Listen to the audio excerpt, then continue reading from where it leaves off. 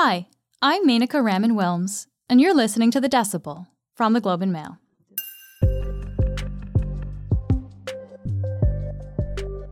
So for a long time, let's say from 1970 until 2010, the defining issue in Quebec politics was independence versus staying within Canada. That's Eric Andrew G., the Globe and Mail's Quebec correspondent. A by-election in Quebec this past Monday ended in defeat for the Parti Québécois, or the PQ. It's the party that's been leading the charge for Quebec separatism for the last 50 years. But that doesn't mean that the issue of separatism is dead in Quebec. If the right issue came along, most observers believe the independence movement could rev back up again. Today on The Decibel, Eric joins us to talk about the implications of the PQ's decline.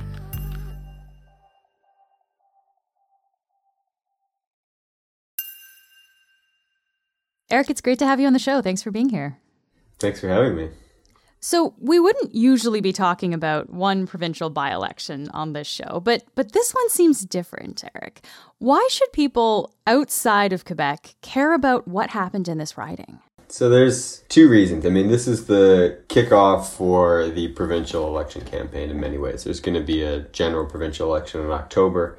So it's being seen as a bellwether for where various parties stand and a barometer in particular of two of them. On the one hand, you have the governing Coalition Avenir Québec, François Legault's party. He's riding really high in the polls. He's got double the support of the next closest party and leader.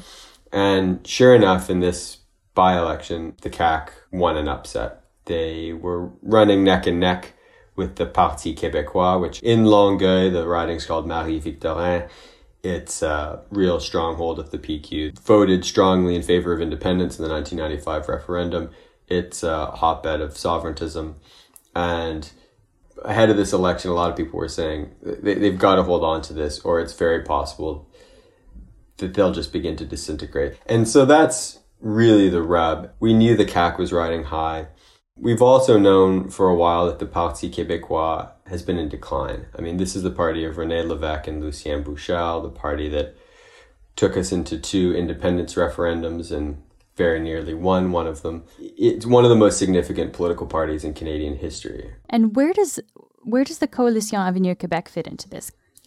So François Legault created the Coalition Avenir Québec, and he wasn't the first party to try and do this, to sort of rally nationalists, the majority of Quebecers who feel that Quebec is a nation, it's distinct and has its own values that should be protected within this big Anglophone sea of Canada and North America. So it's a nationalist party that's not in favor of independence. It wants to defend Quebec as a nation within Canada.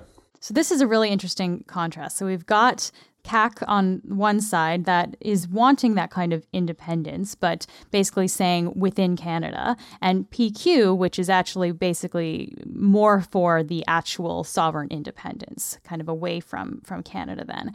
Why don't Quebecers want to leave Canada as much as they used to?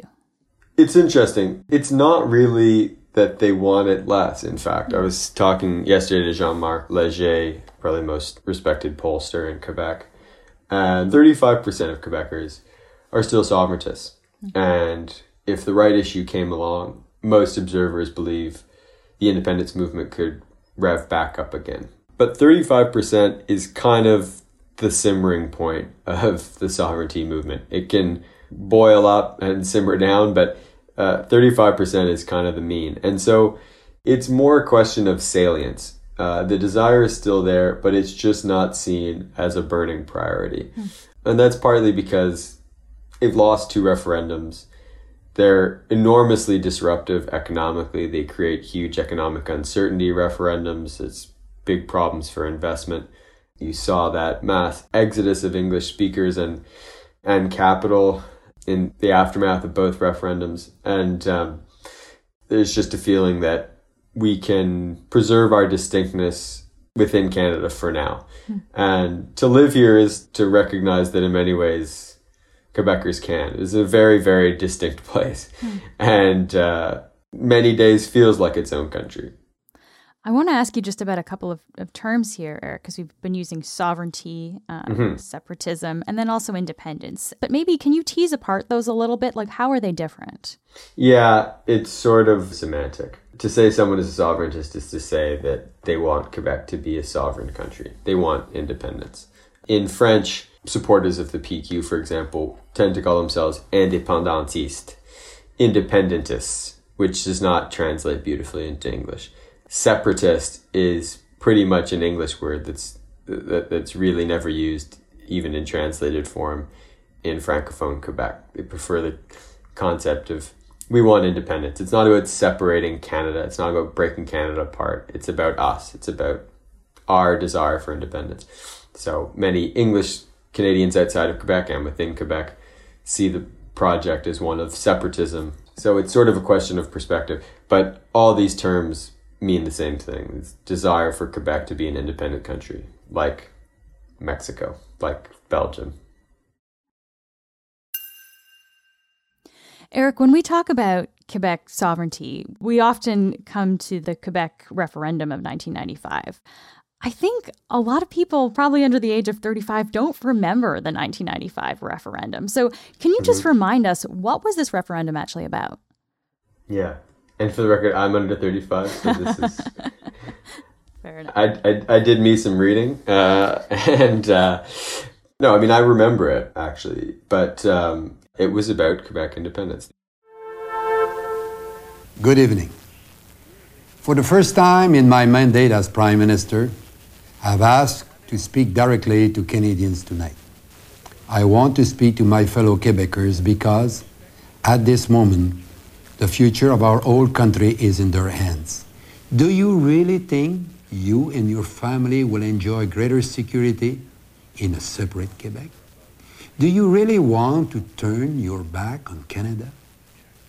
Does Canada deserve that? There had been a referendum in 1980 that the no side, the pro-Canada side, won 60-40, pretty decisive. And in the following 15 years, there were various attempts to reconcile Quebec with Canada, to change the constitution in various ways to reflect Quebec's distinctness within Canada. They failed for various reasons. By 1995, Quebec was feeling left out in the cold. Canada was not a welcoming home for it. So they called a referendum, and it was very, very, very close. The yes side, the pro-independent side, won 49.5% of the vote. So 49.5 to 50.5 then. Wow. That's right. Yeah, it couldn't have been closer. You mentioned that, living there, it does feel like a distinct country sometimes. And I know, Eric, you didn't grow up in Quebec. You moved there later on. Is there anything that you, I guess, understood better when you moved there that maybe could help the rest of us outside of Quebec understand what's going on there? I think one of the things that has really struck me is just the media ecosystem is completely different, which is more significant than it sounds like. It's to say, people don't talk about really any of the same things here. And it's not entirely true, the war in Ukraine, but Quebecers don't think that much about the rest of Canada. I think you could say the same thing the other way around, that English Canadians don't think that much about Quebec.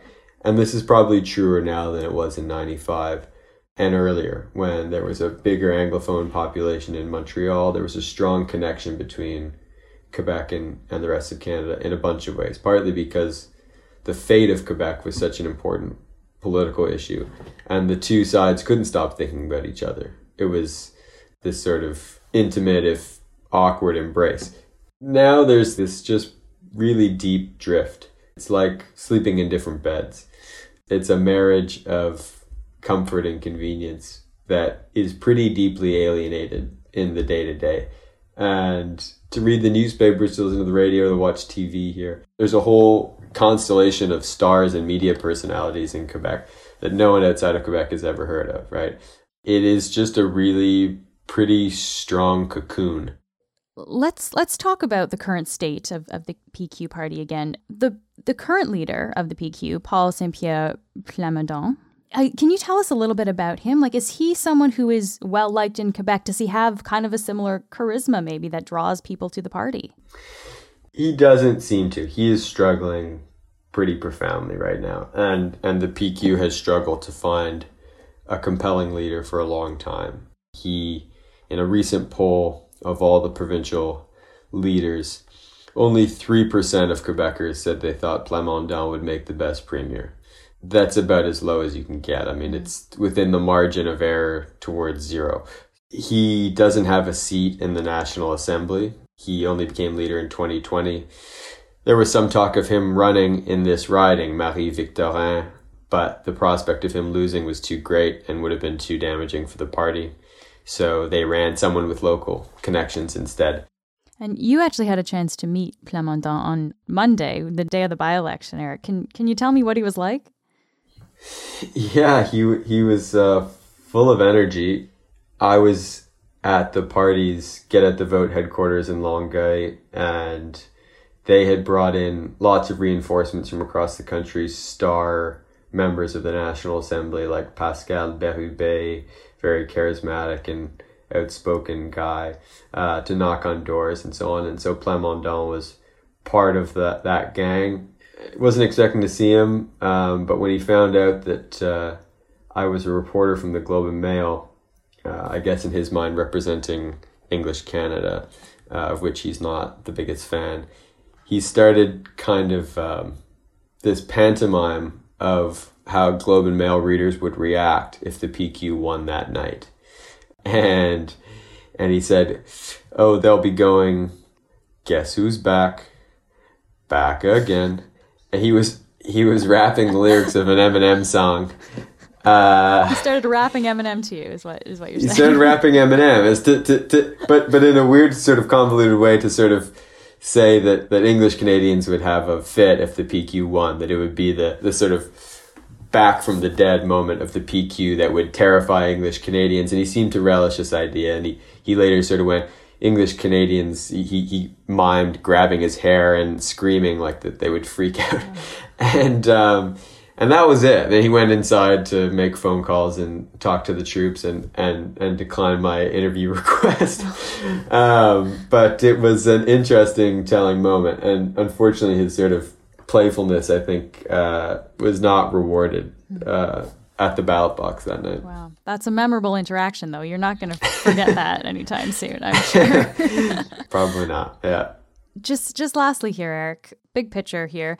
If this trend continues into the October election and we see the PQ lose big, could this be the end of the separatist movement in Quebec? Is that a possibility here? Not of the separatist movement, but it could be the end of the Parti Québécois. Probably not this election, but this could be another big step in a long decline. As Jean-Marc Léger, the pollster, pointed out, political parties die pretty hard in Quebec. The Union Nationale, which was a political powerhouse through much of the middle of the 20th century, lingered on long, long after its best buy date. And it's possible the PQ could meet the same fate. Polling fifth behind the upstart Conservative Party of Quebec, which is kind of a fringy anti-COVID measures party. It's just not a healthy place for the party, and it could well be on the road to oblivion. Eric, thank you so much for taking the time to walk us through this today. Thanks for having me.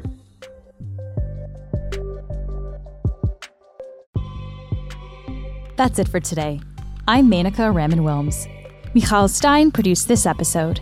Our producers are Madeline White and Cheryl Sutherland. David Crosby edits the show.